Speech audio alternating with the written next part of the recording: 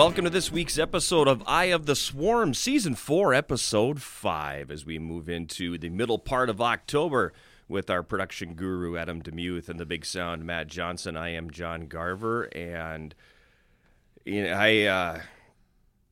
we got fooled here over the last couple days. I feel like we always give a weather report, and maybe we should get away from that. But, we're up at the Apple Festival on Sunday up in Bayfield, and it was chilly, man. The wind was blowing off the water a little bit, and it was only in the 40s.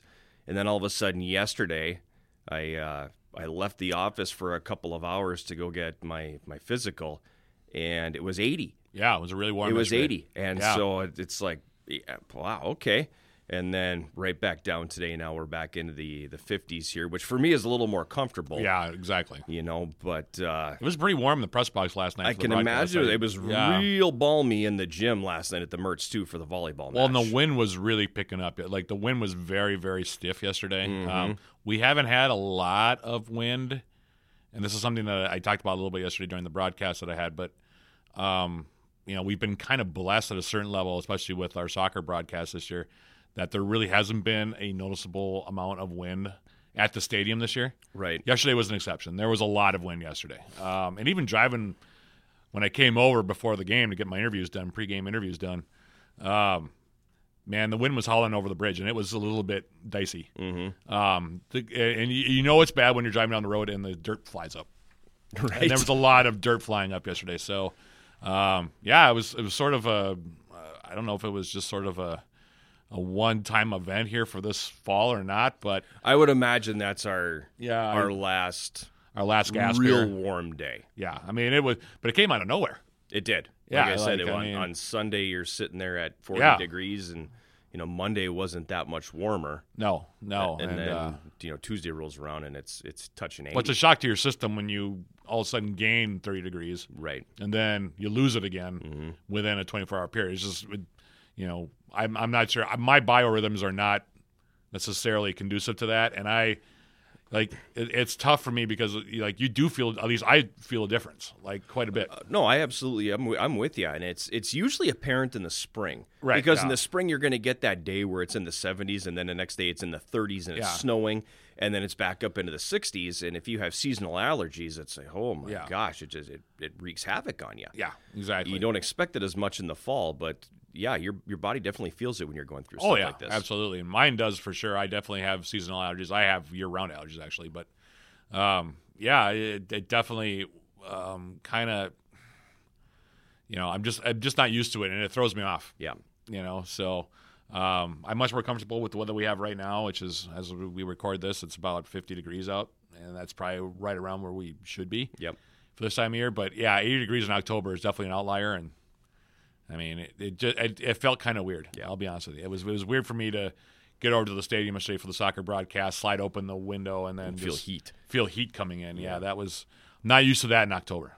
Sometimes in September, but not October. Right. So that we use the word allergy, and if we're talking about our sports teams, they've had an allergy to losing recently. They have. Our teams across the board have been performing unbelievably well. They have. So let's dive into that. And we officially have our first conference title. We have our first conference title, so a banner will be going up in the field house, and that's a good way to kick things off. That's what we'll tee be off, if you will. Or tee off in this case. Hint about what we're about to get into. We'll start, of course, with men's and women's golf. Congratulations to the men's golf team. Coach Paul Eberhardt, 4 titles now in 6 years at the helm of the program. The Yellow Jackets claiming that 4th UMAC Conference Championship on Saturday at the Pebble Creek Golf Club in Becker, Minnesota. They came from 13 shots back on the final day. That's incredible. Yeah, to win their 4th crown, like I said, in the last 6 years. And win by 2. Yeah, so it was tight right to the very end. Yes, it was. But they found a way to get it through. One of our 2 sporters also was kind of one of the headline performers, and we'll talk more about him in a minute here. As a team, the Yellow Jackets fired a .318 on that final day to come all the way back, and were led by Charles Martin, the aforementioned hockey player, who also plays for Coach Rich McKenna and company during the winter. He finished 3rd overall with an individual score of .236 for the 3-day event. He had a big day, I know, on that last day. He was a big reason why. He carded an eagle. He carded 3 birdies in there. I mean, he had a really big day. Yeah, he carried the team that day. I saw him yesterday, and he had a big smile on his face. I think he's pretty. Smile on his face. I think he's pretty proud of how they came back and the resilience that they showed in coming back and winning. Well, I think at one point he was questioning even playing this fall. Yeah. Because he played last year and didn't, I don't think, made the rotation. He's played all 4 years, but he hasn't been able to crack that top 5 because Coach Eberhardt's had a really good top 5 on the men's side. Right, yeah. So he's tended not to be able to crack the top 5, and I think he was kind of questioning whether he was even going to dive into it this fall or if he was just going to prep for hockey. Well, thank goodness he decided to dive into it. Right, yeah, because now he's got a chance to play in the NCAA tournament, and that'll be, of course, coming up. We'll talk about that in 6 months. Yeah, in 6 months. But anyway, he led the way for the Yellow Jackets. Like I said, finished third and was also named all-conference as a result. So congratulations to Charles Martin. Mm-hmm. Hopefully that'll carry over in hockey season for you. That would be great. Yeah. Cody Stanish, meanwhile, placed sixth with a score of 238, while Nate Burke finished ninth overall, 243. All were named to the all-conference team by the UMAC, so congratulations to them in the aftermath of winning the title. On the women's side, the women placed fifth in the conference tournament, were paced by Bryce Burris, who finished fifth individually with a score of 270. Very well. Yeah, she had a pretty good round. Both Burris and Allie Maschke were named all UMAC by the conference as well, so congratulations to 5 all-conference members. And the men, getting right back where they wanted to be. Yep. They were frustrated. We talked with Taylor Berger. Allie or Kenzie Turr was also here. This was a couple weeks back now, but the goal has always been to get back to the top. The guys were not particularly pleased that they did not win the conference title last year, and now they're back on top again and heading back to the NCAA meet. So congratulations to Coach Eberhardt and Charles Martin, Cody Stanish, Nate Burke, and the rest of the Yellow Jackets. And now, like you said, they'll take a few months off and then try to get themselves ready for the NCAA tournament. Yep. So interesting as we talked about, but that's where we start. Women's soccer, meanwhile, 7-3-3 overall, 7-0-1 in the UMAC. They went 2-0-1 last week, defeating Northwestern 2-0 on Wednesday and North Central 8-0 on Saturday. Both those games were played down the street at the NBC Spartan Sports Complex. They also settled for a 1-1 draw with Northland College last night at Ponzio Stadium in Ashland. Against the Eagles, the Jackets got 2 goals from Cameron Hill, the freshman from Duluth, at 10:28 and 20:01. And that was all the scoring there was in that contest. UWS for the game, 17-14 edge in shots, completing 10-5 advantage in shots on goal. Jenna Lang made 5 stops in goal for the Yellow Jackets, get the shutout against the Rams. The Yellow Jackets scored early and often. Tori Vosberg scored 18 seconds into the game, one of her 2 goals for her. On the day, Ava Giswald had 2 goals as well for UWS. Maya Holmquist, Allison Alessi, Cameron Hill, and Rachel Webb also found the back of the net for the Yellow Jackets, who held a 43-2 edge in shots, including 18-0 margin of shots on goal. It was a little one-sided. Yeah, it was a one-way traffic. From the get-go. Yep, from the get-go. 18 seconds in. Yeah. We were still checking to see if live stats were functioning and all that, and then all of a sudden they scored. Yep. I wasn't even looking at the field when it happened. I was down. I was looking at. I was down talking to Coach McKenna, and all of a sudden, all of a sudden I saw the ball in the back of the net. It's like, okay, well, that's I guess how this is going to start. And here we go. Quinn Clark started and goal for the Yellow Jackets and posted the shutout. Didn't have to make any saves. Didn't see the ball very much, as you might expect. And against the Lumberjills last night, UWS got a goal from Maya Holmquist at 48-26 to take a 1-0 lead before the Lumberjills managed to equalize at 87-40, so just before the end of regulation. UWS 15-4 the advantage in shots, 6-4 shots on goal advantage for UWS. Jenna Lang and Quinn Clark splitting time and goal, with Lang making 3 saves in the contest. Men's soccer, similar story, 2-0-1 last week as well, defeating Northwestern 2-1 on Wednesday and North Central 2-0 on Saturday before settling for a contentious 2-2 draw last night against Northland. All those games played at the NBC Spartan Sports Complex. Against the Eagles, UWS got goals from Mackie Ringrose, Blake Perry in that 2-1 win. They held a 19-8 edge in shots, including 7-2-3 advantage in shots on goal. Alex Paredes got the win and goal for the Yellow Jackets with 2 stops against the Rams. Jackets got goals from Karsten Kleddy, his first of the season, and Perry, while holding a 30-2 advantage in shots. UWS also 14-2 the edge in shots on goal. Paredes got the shutout with 2 saves. And then last night against the Lumberjacks, game went back and forth. UWS getting goals from Mackie Ringrose and Jake Kidd, while holding a 28-5 edge in total shots. UWS also 12-3 the edge in shots on goal, but were forced to settle for their second draw against the Lumberjacks this season. Paredes made 1 save and goal for the Yellow Jackets in that contest. Very contentious game last night. A lot of stoppages. I think we all expected that. Yeah, a lot of stoppages. Game almost lasted 2.5 hours. There were several injuries, stoppages. Only 3 cards were handed out, which I think was a little bit surprising. That is a little surprising. And there were a total of 14 fouls called in the game, which also seemed on the low side considering the amount of physicality. And the physicality. Yeah, I thought they might have called a few more, but it was a knockdown, drag-out affair. And they might make it again in the playoffs. Who knows? But so two draws against Northland this year, and I think that's the first time that's happened probably ever in program history against them. safe to say. Yep. Moving on to women's volleyball, 11-9 overall. Now they're 7-1 in the UMAC. They're having a heck of a conference season here. Went 2-1 last week, defeating North Central 3-1 on Friday night at Clark Danielson Gym in Minneapolis before falling to Northwestern in straight sets, 3-0 on Saturday at the Erickson Center in St. Paul. Then the Yellow Jackets closed out the week by sweeping Northland College last night at the Mertz 3-0 to go 2-1 for the week against the Rams. Set scores were 23-25, 25-19, 25-8, and 25-16. The Yellow Jackets were led by Cassie Teff, who posted a triple-double, her first one of the year. She had a couple of those last year, too. She had a lot of them last year. She was among the national leaders last year. Yeah, she had a bunch of them last year. This is her first one this year. 12 kills, 21 assists, and 10 digs.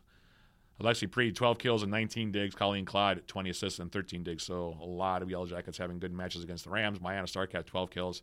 Jenna Anderson had a team-leading 30 digs, and Haley Atwood also with 10 digs for the Yellow Jackets. Against the Eagles, Yellow Jackets fell by scores of 25-14, 27-25, 25-14. That's a top 5 team, by the way, that Northwestern squad. So that's a good outfit. Yeah, really good consistent team they've had down there for years now.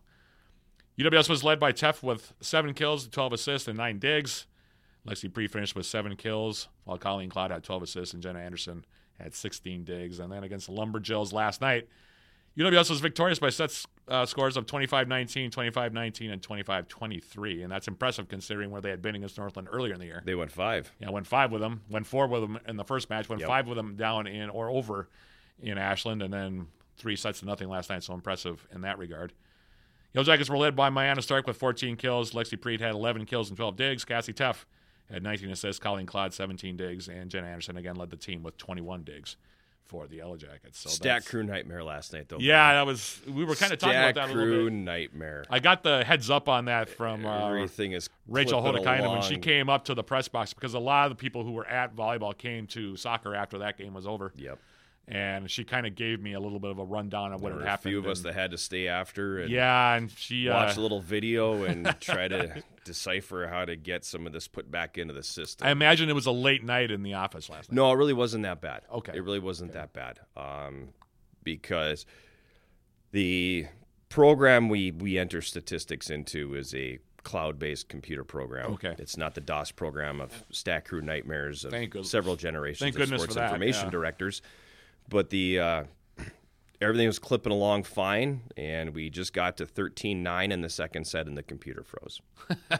Typical. And it only took a couple of points to get it functioning again, but by then you're behind. Right, yeah. And everything moves so quickly in volleyball between points that it was really difficult to get to a point where we could input everything. So right. Ryan's calling, I'm writing feverishly, and then we're handing sheets over to Javon Walker, who is entering statistics for us. And at one point I'm like, there's no way he's going to be able to decipher my chicken scratch. Yeah, I know exactly what it says. Things are happening but too there's fast. no way he's going to be able to do this. So he's kind of sitting there looking at the screen and looking at this sheet. And I'm going, yeah, this isn't going to work. This is going to be bad. So we got through the match and had to actually go back up and watch video to get us to 13-11. And then the chicken scratch took us from 13-11 to the end of the set. But it ended up being about an hour endeavor after the match was completed to doesn't sound like any to fun get to all me. of this entered and put together. And yeah. All I can do is shake my head on that one because I've been there and it's not fun. No, it's not. And I actually earlier this year had to restat a volleyball match. Thankfully, it was a 3-setter. Oh. But it took 5.5 hours. Oh, yeah. When you're restatting a match from video. Oh, yeah. It takes a long time. It takes a really long time. So, like they always say, tip your waiter. Pat your stat people on the back because the stuff that they go through sometimes, my oh my. It's one of the most thankless jobs in all of sports. So, yes. So, yeah. But that was the week that was because cross country was idle. They were idle. Yep. And speaking of cross country, we are going to get our fill of running. We will not be running ourselves. We joked about maybe we should have had a treadmill in here for the that segment and get Michael on it and he could talk while running, but we decided against that because it would have been too hard to get a treadmill in this place. So we'll be talking some running here in the next segment of the Round Table. Head coach Glenn Drexler, Michael Butterfield from the men's cross country team will be joining us. That'll be coming up right after this as Eye of the Swarm continues.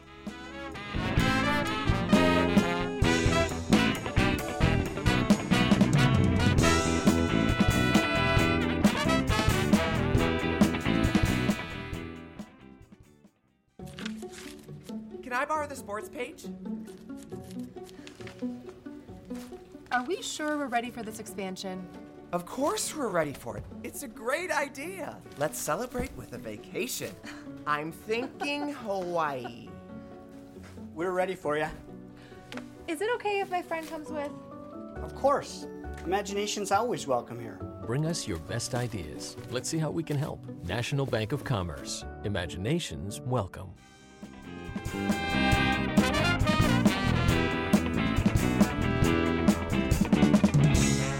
We're back on Eye of the Swarm. It is now our roundtable segment of the show, and we are going to go from a sport with a lot of running last week in soccer to even more running in cross country. And we are joined by head coach Glenn Drexler and Michael Butterfield from the men's cross country team.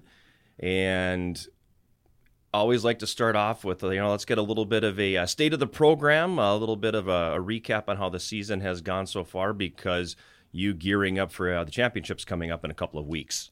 So give us a little bit of a little synopsis on both the men's and women's programs, where they're at heading toward the championships, Coach. Right on. Well, we're getting to the end of our regular season coming up. Can I say this weekend? Yeah, okay. Yeah, I think so. I was going through the calendar in my mind going, yeah, I think this is it. Well, it is. But I don't know how you always publish this stuff. So, but yeah, we're coming up this weekend. We're going to Rock Island. It'll be our final regular season meet of the year. And as we do, we're continually ramping up throughout the course of the year. Our teams have been responding very well to what we're doing. A lot of PRs over the last consecutive weeks. So people are running well. They're running well when we want them to, and they're getting used to, freshmen getting used to a new distance of a course is always something new to them, and so they're becoming more familiar with women on a 6K, men on an 8K. And they're, like I said, they're doing well. And now the key, honestly, is staying healthy. That's our biggest goal. Stay healthy so we can get into the conference meet as a team and be able to kind of do the work that we think we can do. What's forgive the ignorance, because look at me, I'm not built for running, never have been, but the change in distance, what is the difference between high school and the college distance?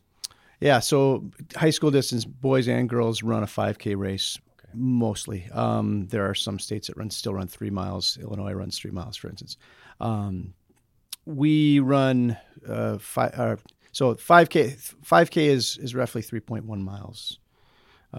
So our women now at college level is, normally at Division III level, we're running 6K for women, which is just right around 4 miles.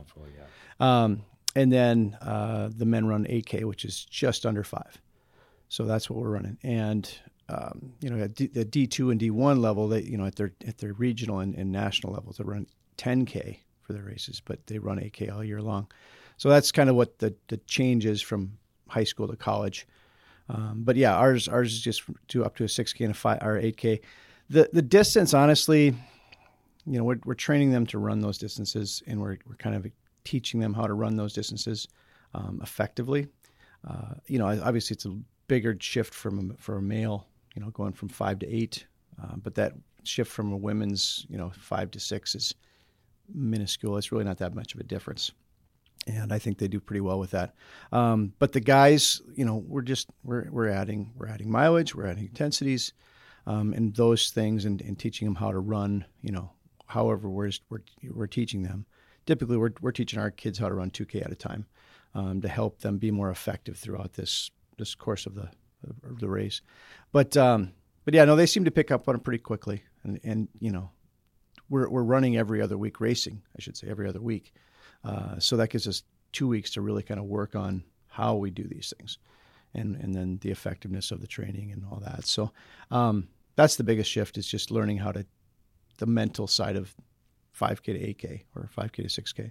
And I know you've been very intentional about the every other week of competition.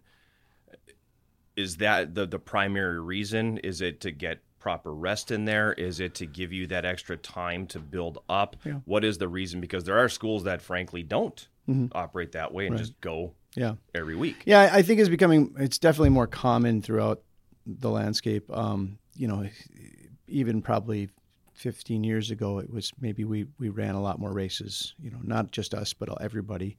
But I think we've all realized that recovery, I hate to use a term as recovery week, but it allows us to train through 2 weeks, a 2-week cycle, which allows us a lot more good work. We'll still be able to recover after a meet, which it does take a few days to come back from that. Our calves and our hamstrings and our, those kind of things are really kind of tight and sore and whatnot on Sunday, Monday, Tuesday even. So to have to come back and try to run in the next weekend is tough at times. So it's good that we do run these 2-week cycles and be able to allow ourselves time to recover and then train effectively through 2 weeks. High school kids come in and they're running 2, maybe 3 races a week at times, and it blows my mind. Now, some of those coaches are using them as training meets as well, but they're really never recovering. And you could see that with some of those teams at the end of the year, they're tired. Those poor kids are tired when they get to sections and they don't have much left in them. But that's just my outside looking into them. But when we shift them into the college, we're giving them a lot more training time through 2 weeks. And I think their eyes are open to it's a different kind of world that we live in, which is it's pretty cool to see them adjust to that.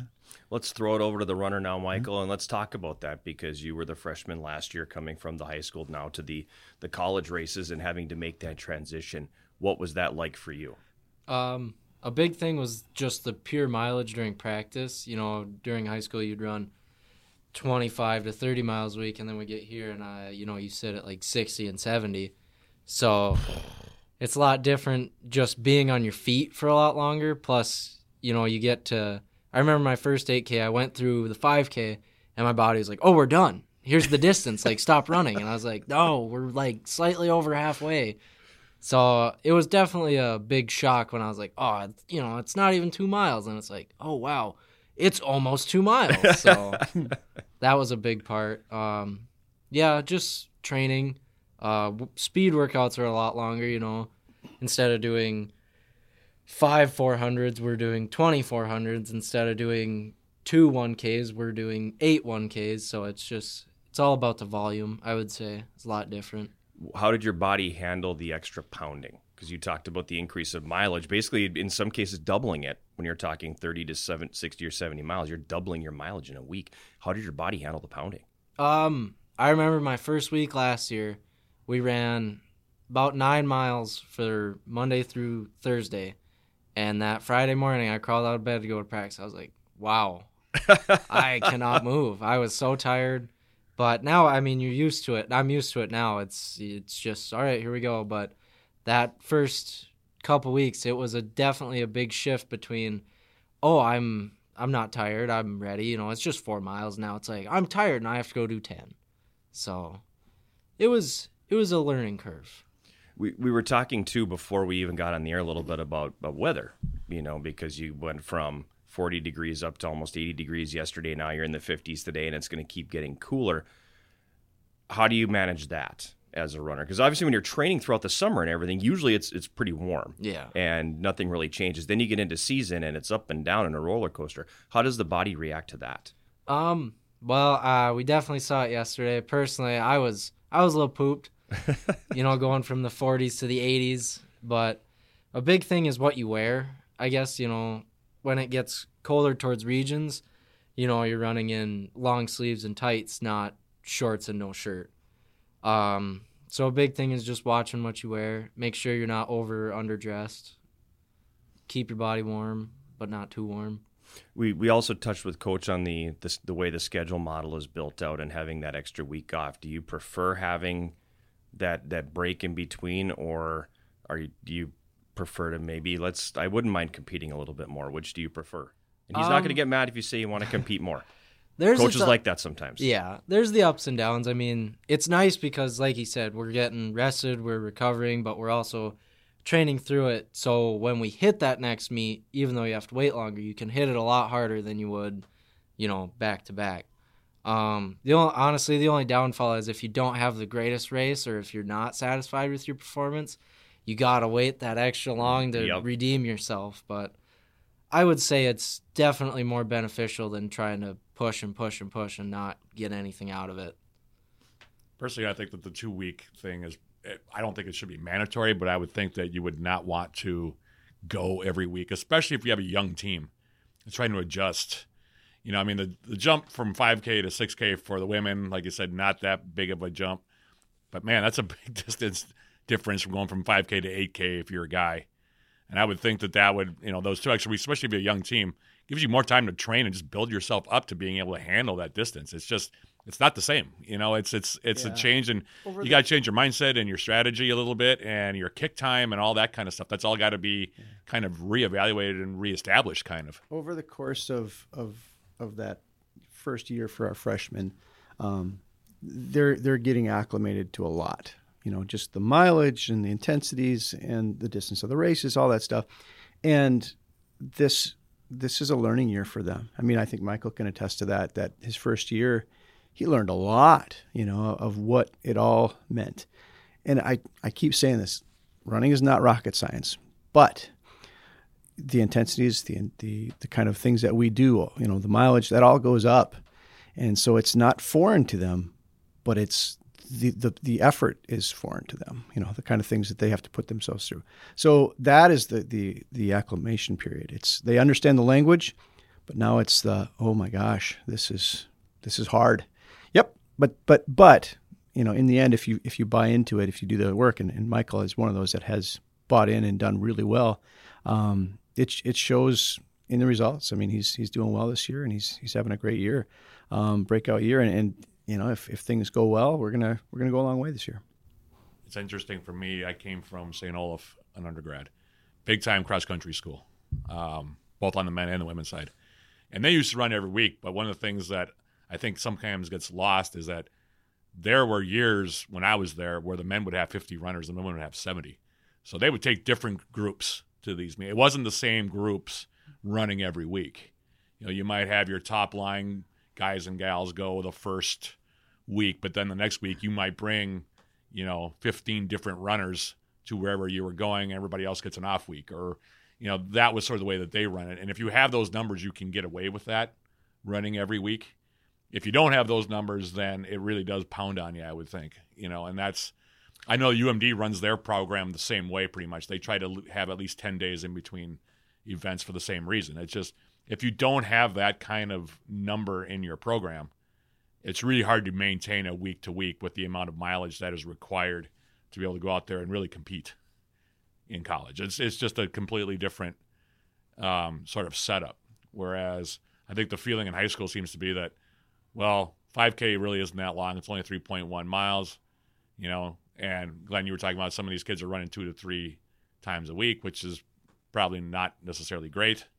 But, you know, a lot of those kids also, I'm sure, are trying to get to that next college level and trying to kind of get to that mindset, get noticed as much as they can. So it's John and I have talked about this.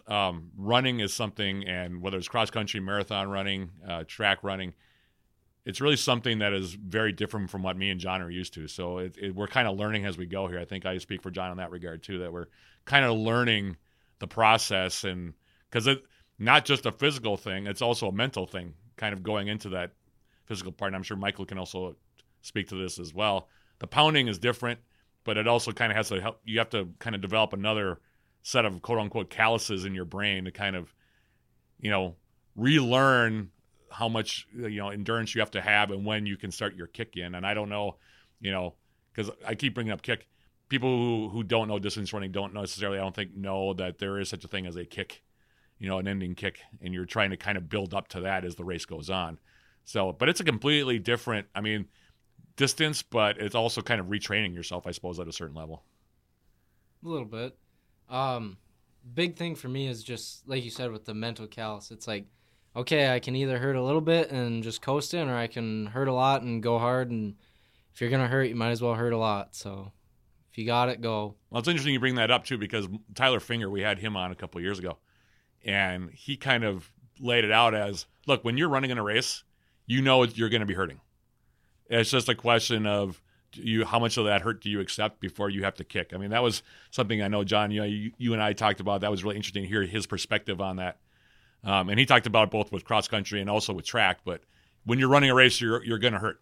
You just have to decide how much hurt there is and how much you can take and how much that quote-unquote callus has built up and whether you have that extra push that you need in order to get to where you want to go as far as PRs or winning a race or whatever it might be.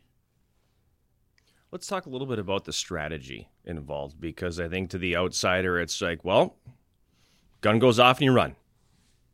And there's nothing more than that, then you just get done. But it can become a pretty strategic sport. And talk a little bit about some of the strategy that goes into running an 8K race on the men's side, 6K on the without women's. getting into details. Yeah, I don't want you to give away any secrets. Yeah, here. but no, I think there's a good point. Now, Matt keeps talking about this kick, and I to be honest, I try to get away from that entirely. I think that is almost a bad place to be. No, here's the thing: you can pass 10 people at the end, or 3 people in the end. But if you could have passed 50 throughout the course of the race, that's a much better ratio. Right. I'll take that in a heartbeat. So I'm going to train my guys to run harder throughout, even if they're going to get passed by 2 guys at the end. That's just 2. But the 50 guys they pass throughout the course of the race, it's a bigger deal. I'm going to fight for that every day of the week. So the kick is, it's great and all, but the people who focus on that, and we have a couple, I think they're not seeing the bigger picture yet. So I think the course of the race is much more important than the last 400 meters. That's interesting. So we work more harder on the larger portion of the race. Okay. With there's speed work involved that we do, and it has to do with that a little bit, but it has more to do with foot speed, really. So as far as how we train and what we focus on, the kick is very minimal. That's not something that we really spend a lot of time talking about or working on. But to focus on, like I said, if we're working on 2K per how to get through a race, 2K per, we'll start a workout. So if we're running an 8K workout, we'll do a 1K to start off, because in a race, that first K is flying. Everybody's going way too fast, and we're out of our element. We shouldn't be there. So we get that first K out of the way at workouts just the same way. We run one so we can finally settle into a rhythm. All right, now we'd run in a 2K, and now we're going to try to find the rhythm that we need to try to hit. So we're going to try to run the pace that we want to run in a race, or slightly faster, so we can feel some of that pain, some of that effort that we need to get comfortable with. Okay, that's what we're focusing on more than anything is learning where that uncomfortable spot is that we need to be in to be able to run a full race effectively. Okay, rather than worrying about any 400-meter kick that really is a minute part of the bigger race. So that's that. As far as how we build a runner and how we strategize a runner, those are some of the more important things I would say that we look at from how to run a race. That's interesting, because I've always been told that it was the opposite. So I'm glad though to hear that there are different perspectives on how you want to run the race, and it's more about rhythm for you guys and establishing a nice consistent pace that you're going to be able to maintain and be able to go past people who might be holding back a little bit. But yeah, I'm glad to learn these kind of things, because I've always been taught that, or been told that you're trying to find a rhythm where you have enough at the end where you can make a push at the end.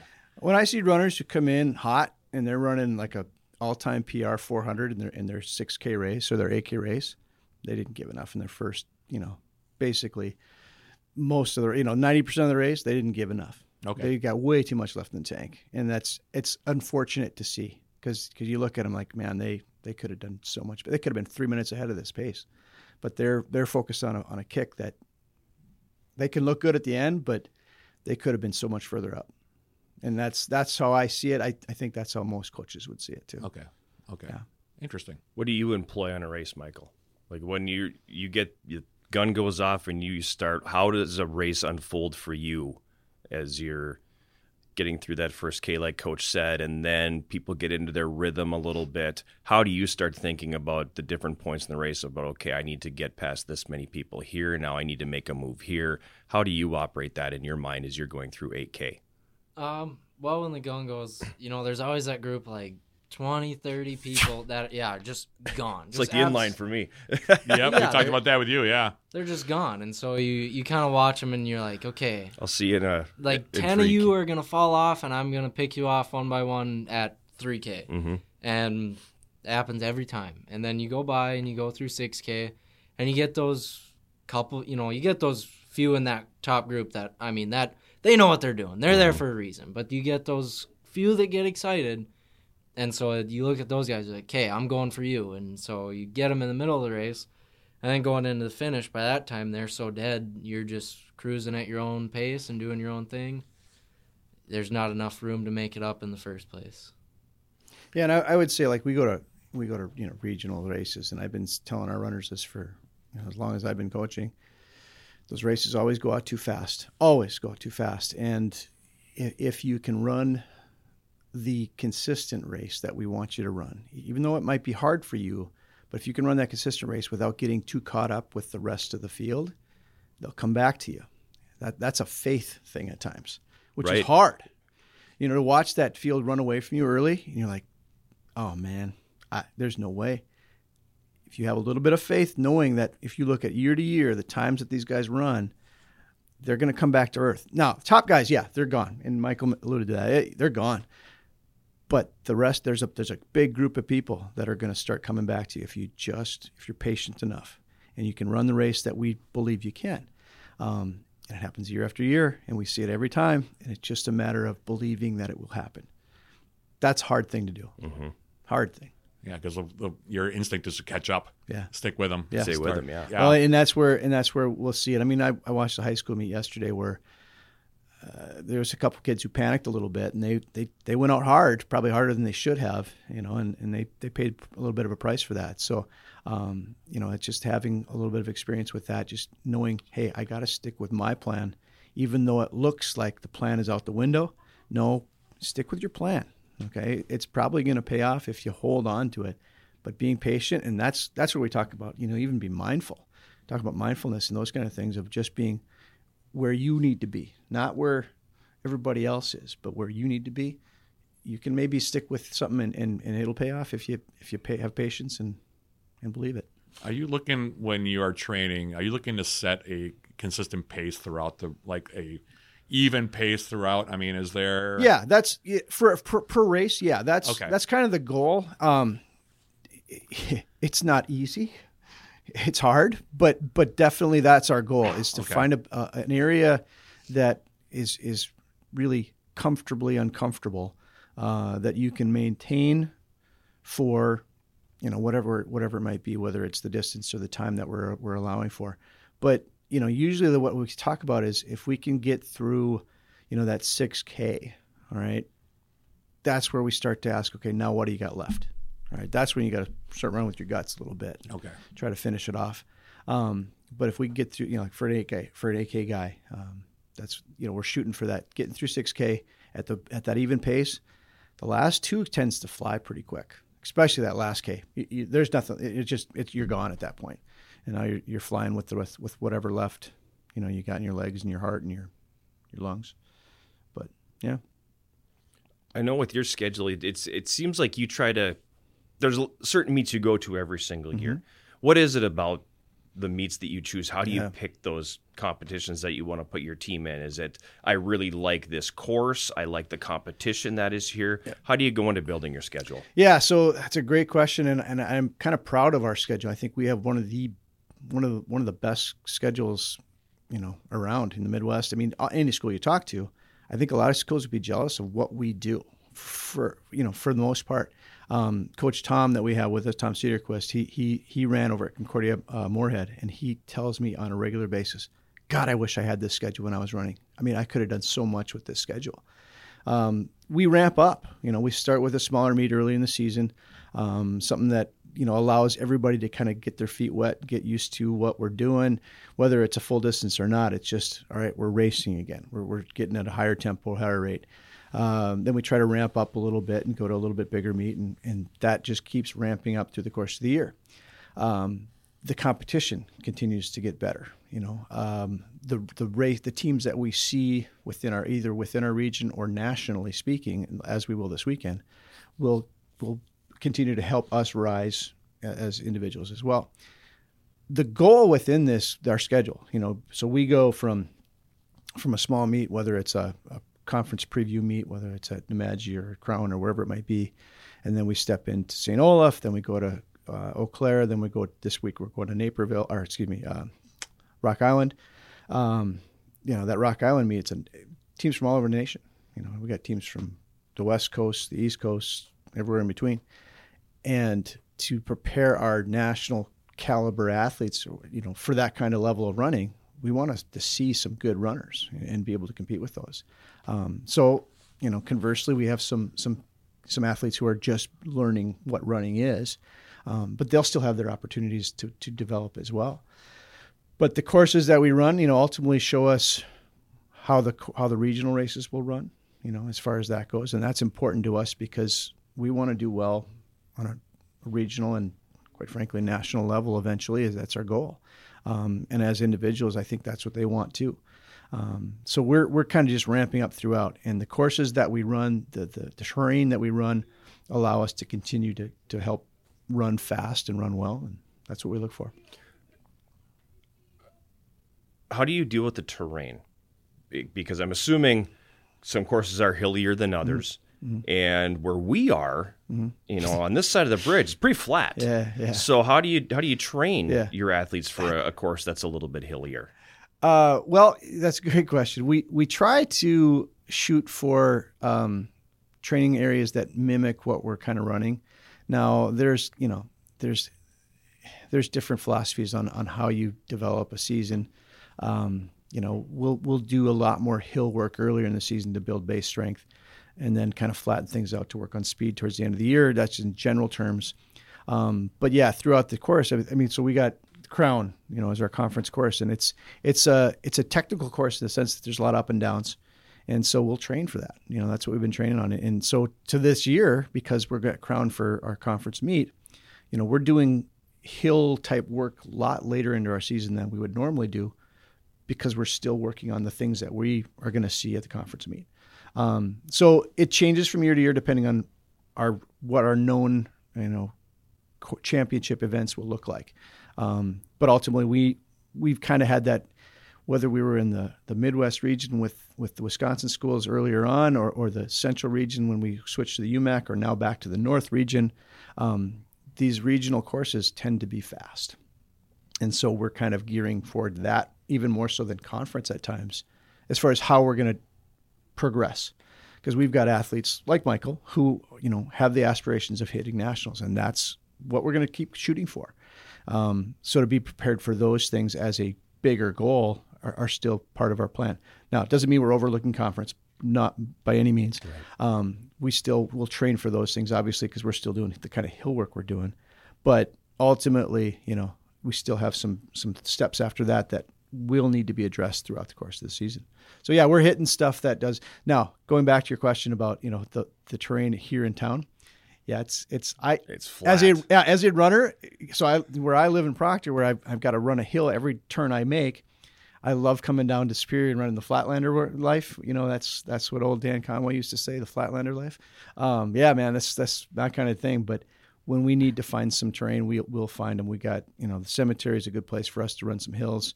Go there to die kind of thing, We'll try to get over to Duluth and find some off pavement stuff too, where we're hitting some of the Duluth running or the Superior hiking trail, for instance, or some other trails that are out there.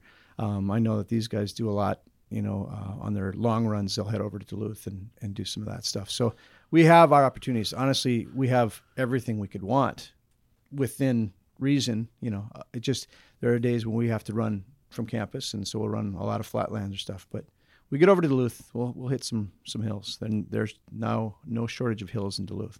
That's for sure. As someone who lives across the bridge, yeah.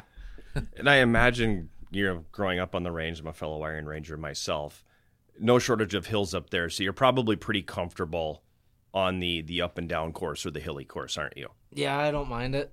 But, everyone likes a flat because, this next one, Rock Island, it's a track meet disguised as a cross-country meet. Sure. The hill is maybe 5 feet, if that. So this one is good for good times. But, I mean, when we get to Crown and it's ups and downs and sharp turns and, you know, iffy conditions, it's nice to have that background experience that you can be like, okay, I've done this, I can do this. It's not that big of a deal. Let's focus on you a little bit, Dan, how let's talk about how did running become a thing for you? You know, I mean, it's the old joke is your sport is everyone else's punishment. How did you decide that punishment was going to become your sport? When was it your thing? Well, to be honest with you, in middle school, I was a chubby football player. Okay. I was our center. I was about 5'6" and like 180 pounds. So I weighed more in middle school than I do now. And then my sister joined cross country, and I was like, oh, that's not that hard. I could totally do that. I could beat your time the first time I ever ran. So I joined on the whim of, I was like, I got to beat my sister. So I did it, and I was like, oh, this isn't bad. So that was 8th grade, and then 9th grade, I made varsity for half the year. Then everyone got faster. I stayed the same. But then 10th, 11th, and 12th, I kind of figured out, oh, hey, I'm not that bad at this. Maybe let's actually try and see what happens. And then 10th grade was my first year at state, and I got... I was going to say, you were on some pretty successful teams at Greenway, too. Yeah, the cross-country team, they've had a good run.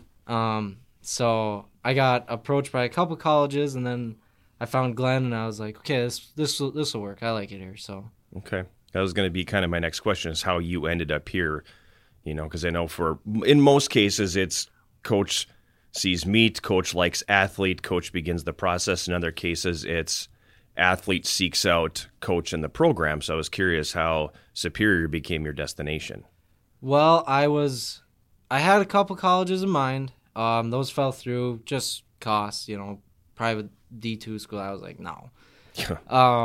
So then it was kind of last minute. I mean, it was beginning of my senior year track season, super late in the game. I emailed Glenn because my coach was like, well, what about Superior? You know, like he's talked to me about you. I was like, okay. So I emailed Glenn, and we talked, and he came to a couple meets, and it just worked out good. Found a good fit, you know, small class size, good coach. And so going from now freshman year to sophomore, you've seen quite a bit of success this year, and you know, UMAC Athlete of the Week a couple of times. What has been the biggest jump from freshman to sophomore year for you personally? Oh, personally, that's a good question. Well, last year, I finished with 26.49, and I was like, okay, so that's a good freshman year. I can build on this, and so going through track season, I was like, I wanna try and win conference next year. So that was a big thing, and then another big thing was, well, if I'm gonna win conference, I might as well go for nationals. So kind of got that like 25-30 time in mind, and it's just been that since. Every workout, every race, it's just, okay, you're going to be one step closer. You want to get this, you got to do this. So it was honestly mainly just setting higher goals instead of just being like, well, I'm the freshman, I'm just going to do what I can do. Now it's, I need to do what I can do. So that was a big part. He's been segueing and like stealing my questions basically, because then it was going to be like, well, okay, no, so now you got a few meets left here. What's the expectation? And then he just basically told us, you know, where the time is going to be at. He wants to win conference and make that jump to nationals. And, you know, so then put coach on the spot.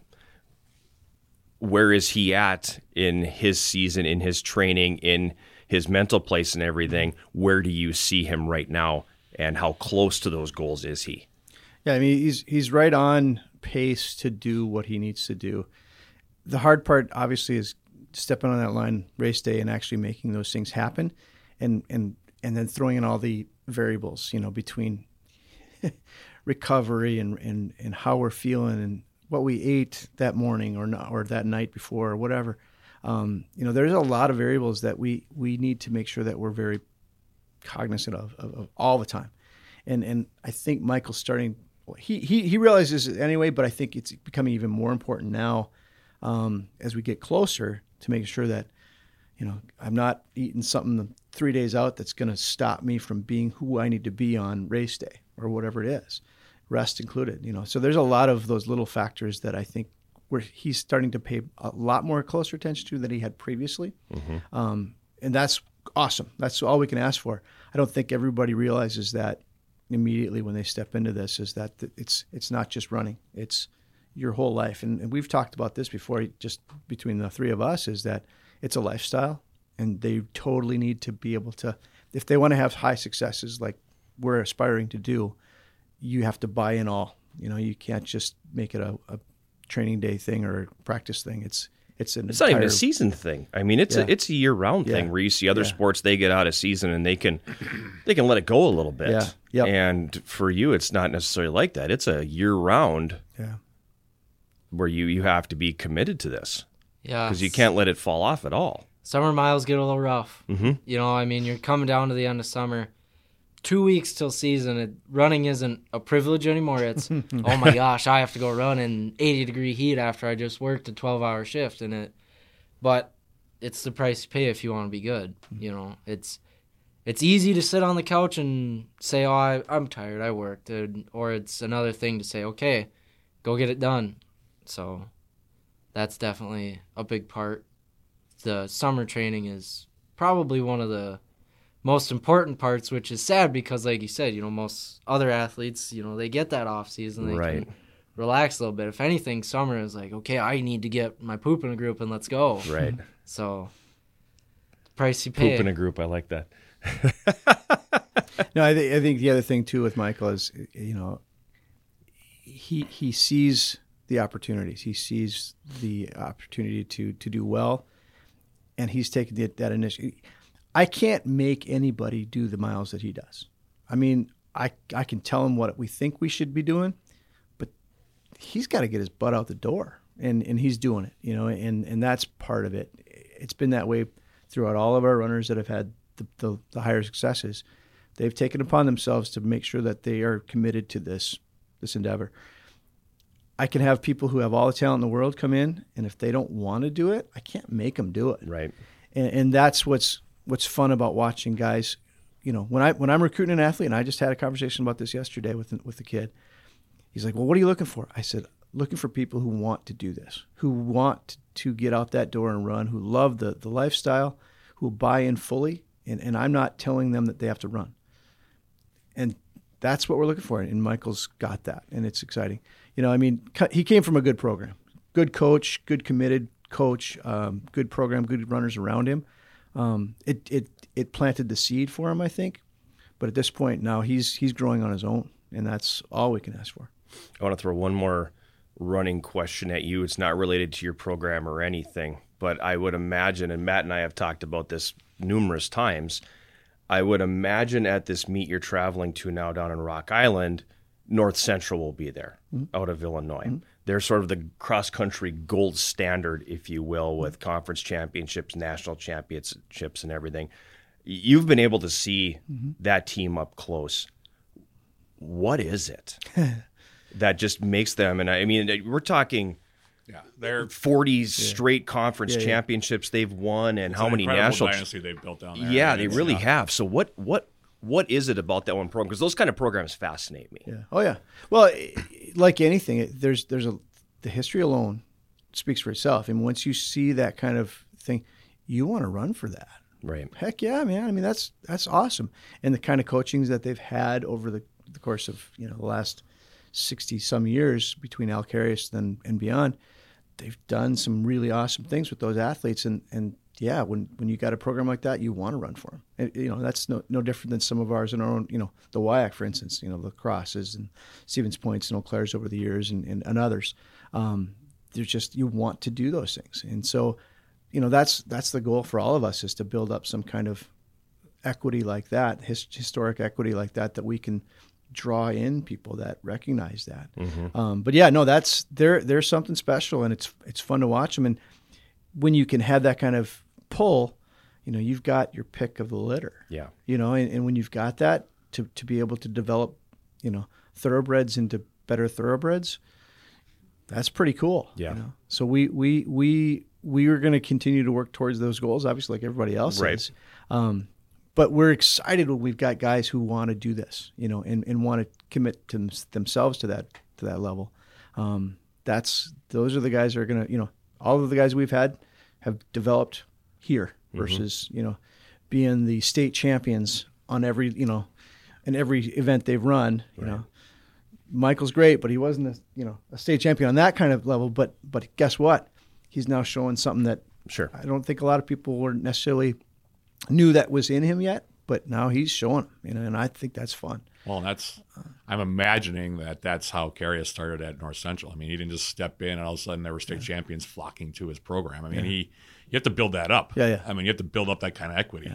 Yeah. I mean, you have to be able to show, look, I can develop runners. Yeah. And then we have to have some success. And that's when you get the guys that are like, well, I could go small-time D1, but maybe I'll run for that guy down at North Central just because his program is visible. They win a lot, and I'll get better running under him. I mean, that's kind of, for me, that's kind of where it starts, is where you guys are at as far as like building toward a program like that. I mean, there might be several steps in between. But, I mean, you have to be able to show that you can build something. People aren't just going to flock to your program. Yeah. You have to continue to build up equity and a reputation in a program in order to get those kids that come in and are just, okay, I had a chance to go D2 maybe, but I decided to go run for Glenn. Down the road. Well, I think geography plays at times points in a lot of these things. I mean, we know where we are in the state of Wisconsin, and for a lot of kids in Wisconsin, it's the end of the road. It's Canada. Actually, it's the end of the road. It's as far as you can go, and for some that's a tough pill to swallow. Whereas, and I've always said this in Minnesota, we talk about the Twin Ports and they're like, oh, I love that area. Yeah, all right, come. So it's a little bit, geography. It's a little bit easier to sell at times. Doesn't mean we're not trying, but the perception is there. To go to the end of the road versus, Chicago. I mean, everybody's going to Chicago. That's a cool place to be. Right. Yeah. So we find the people that fit who who belong here, and that's a different picture than the bulk. Right. Yeah. Is. Yeah. So we're our pool is what it is, but again, we find the right people for our program that fit our institution. And again, we want the people who want to be here, and want to continue to battle for what they want, the successes they want, like Michael here. So it's we got to continue to work to find the right people for our program. I think it's kind of across the board, though, too. Like, you're always looking for kids that kind of fit what you want to be and where you are, because that's a familiar refrain you hear, I think, from all the coaches and all the sports, is that we need guys and girls that fit what I think the hard part, though, is, once we get them here, even if it's the end of the road, they look around like, oh, there's something here. We got to get them in the door, and that sometimes that's the hardest step. But once they get here, I think they realize that there's more to it than they thought, which is good. So heading down to Rock Island this weekend, then a week off, and then UMAC championships, and away we go. Let's put another banner up. Let's do it. Head coach Glenn Drexler, Michael Butterfield, thanks for coming by.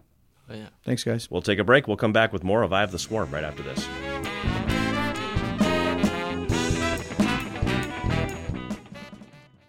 Orchards Island Inn is now hiring, and there's a position just for you.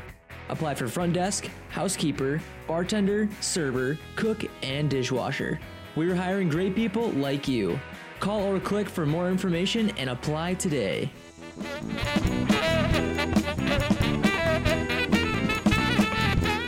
We're back on our final segment of this week's Eye of the Swarm, and a good conversation with Coach Drexler and Michael Butterfield. And one of those sports I just don't know a lot about is when you start getting into cross country and track and field. So clearly, I didn't know. It's always nice to be able to get a little bit of background into the strategy that goes into a cross country, not just race, but season. Right. Well, and the jump, I didn't realize that the jump was so extreme, going from a 5K to an 8K on the men's side. I didn't realize the number of miles you ran in your training. Yeah, it's nearly double. That is insane to me. The amount of miles. So that's insane. That didn't surprise me as much when I heard how much of a jump it is, though, in terms of distance. Yeah. Because in order to train yourself to be able to perform at the 8K level that you did at the 5K level, you would probably have to do that when you think about it. I mean, it makes logical sense that you would have to probably double your mileage in order to have the endurance necessary to perform at your best at an 8K the way that you do at a 5K. Right. On the women's side, Glenn kind of made the point that the jump from 5 to 6 isn't that big, but on the men's side, it is a serious jump. Right. That's an extra mile plus that they got to run, almost a mile and a half, more than a mile and a half actually. It's about 1.7 or so miles so of extra distance they got to cover. Right. And so you got to like keep a consistent pace and still perform up there, and it was interesting to hear Michael Butterfield say, it was kind of a shock to the system. Sure. Because you're used to that 3.1 miles and now you're going just under 5. Right. 4+. That's a big jump. Mm-hmm. Yeah. So. And they'll be taking that jump this weekend when they head to Rock Island, Illinois. And let's take a quick glance at what the schedule holds. Yeah, we'll start off with men's and women's cross country. Both teams are at the Augustana Interregional Invitational. That was the meet that Coach Drexler and also Michael Butterfield were referencing earlier. It's hosted by Augustana at the Saukey Golf Course in Rock Island, Illinois. Women's race at 10:30 a.m. The men's race will follow at 12 noon. I have a feeling there's going to be a lot of teams there.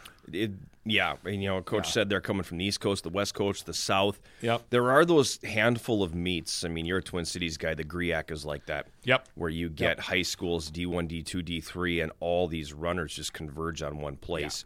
Yeah. And with the schedule starting to approach conference championship season and a regional season, this is actually a really good It's an time. interregional, which means and it's a good time to see where you stack up. So there's going to be a lot of competitors in this meet.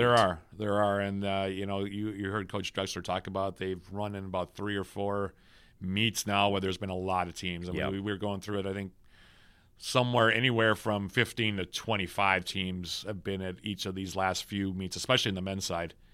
And kind of getting them prepared for the UMAC conference meet. So this is going to be another one of those, instances where there's going to be a lot of teams there, a lot of different runners at different levels, and it's going to be a good test to see, a good barometer for where they are going into the conference meet in a couple weeks. So, that's where men's and women's cross country is. We'll touch briefly on men's and women's golf just because women, of course, are done for the season. The men will be in action coming after the first of the year into May. Well, I think both teams will probably see some spring they'll action, play some in depending the spring. on the weather. Right, but the men officially, their next one as of now, the NCAA Division III National Championship, which will be held May 16th to the 19th at Keene Trace Golf Club in Nicholasville, Kentucky.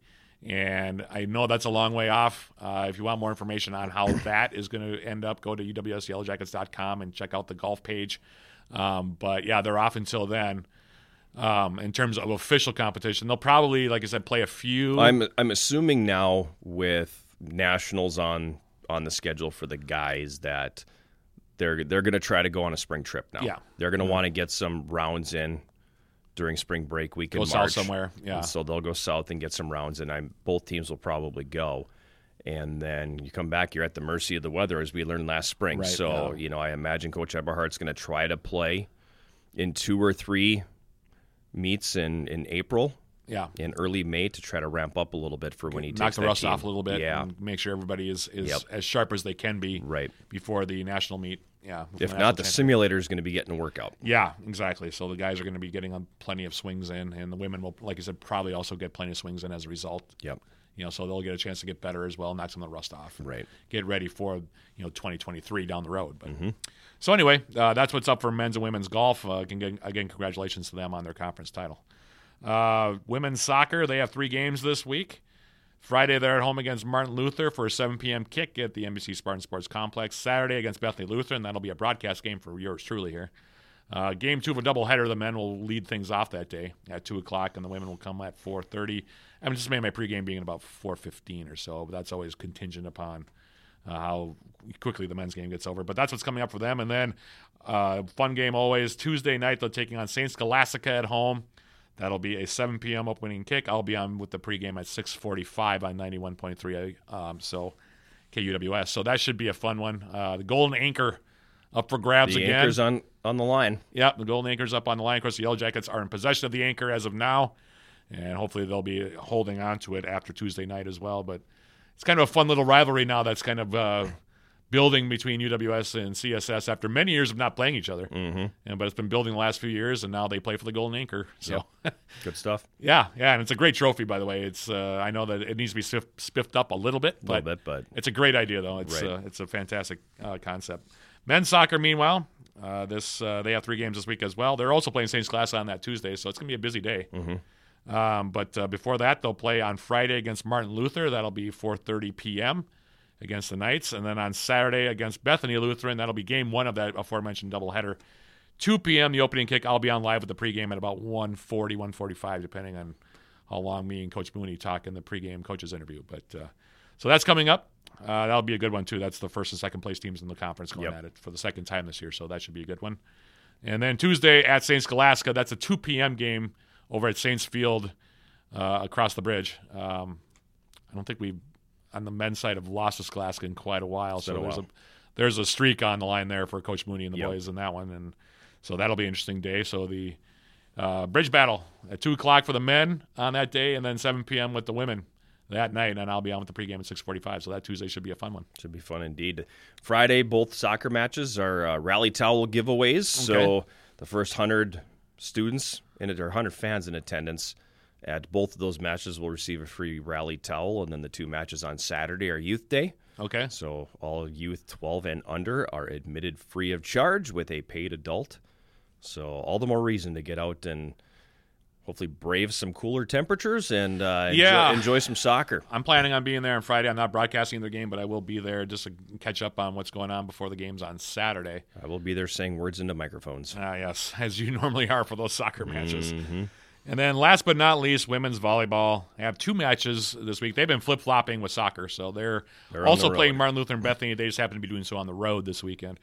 On Friday, they're at Martin Luther, 7 p.m., the opening serve down in New Ulm, and then they'll close out the weekend at Bethany Lutheran on Saturday at the North Gym in Mankato, 1 p.m., the opening serve there for Coach Lynn Diedrich and company. 7-1 in the league. Yeah. And they've got a healthy edge now in that battle for second, too. I think they're going to be pretty well entrenched at number 2, I think. Yeah, because Morris has dropped a couple of more matches. Yep. And I think Northland was pushing for a bid there for a bid. Yep. Martin Luther's in there somewhere, but right now it's pretty well entrenched that Northwestern's number 1, the Jackets are number 2. Yep. So, yeah, we're anticipating that being the final standing. That's what it seems like it's going to be, yeah. So that's what's coming up. A lot of good stuff happening for these Yellow Jacket sports teams. And if you have a chance, folks, get out and watch them because there's some good stuff happening here during this fall season. Yep. Adam Demuth is our production guru in the other room. For Adam, for the big sound, Matt Johnson, I am John Garver saying so long and thank you for listening to Eye of the Swarm.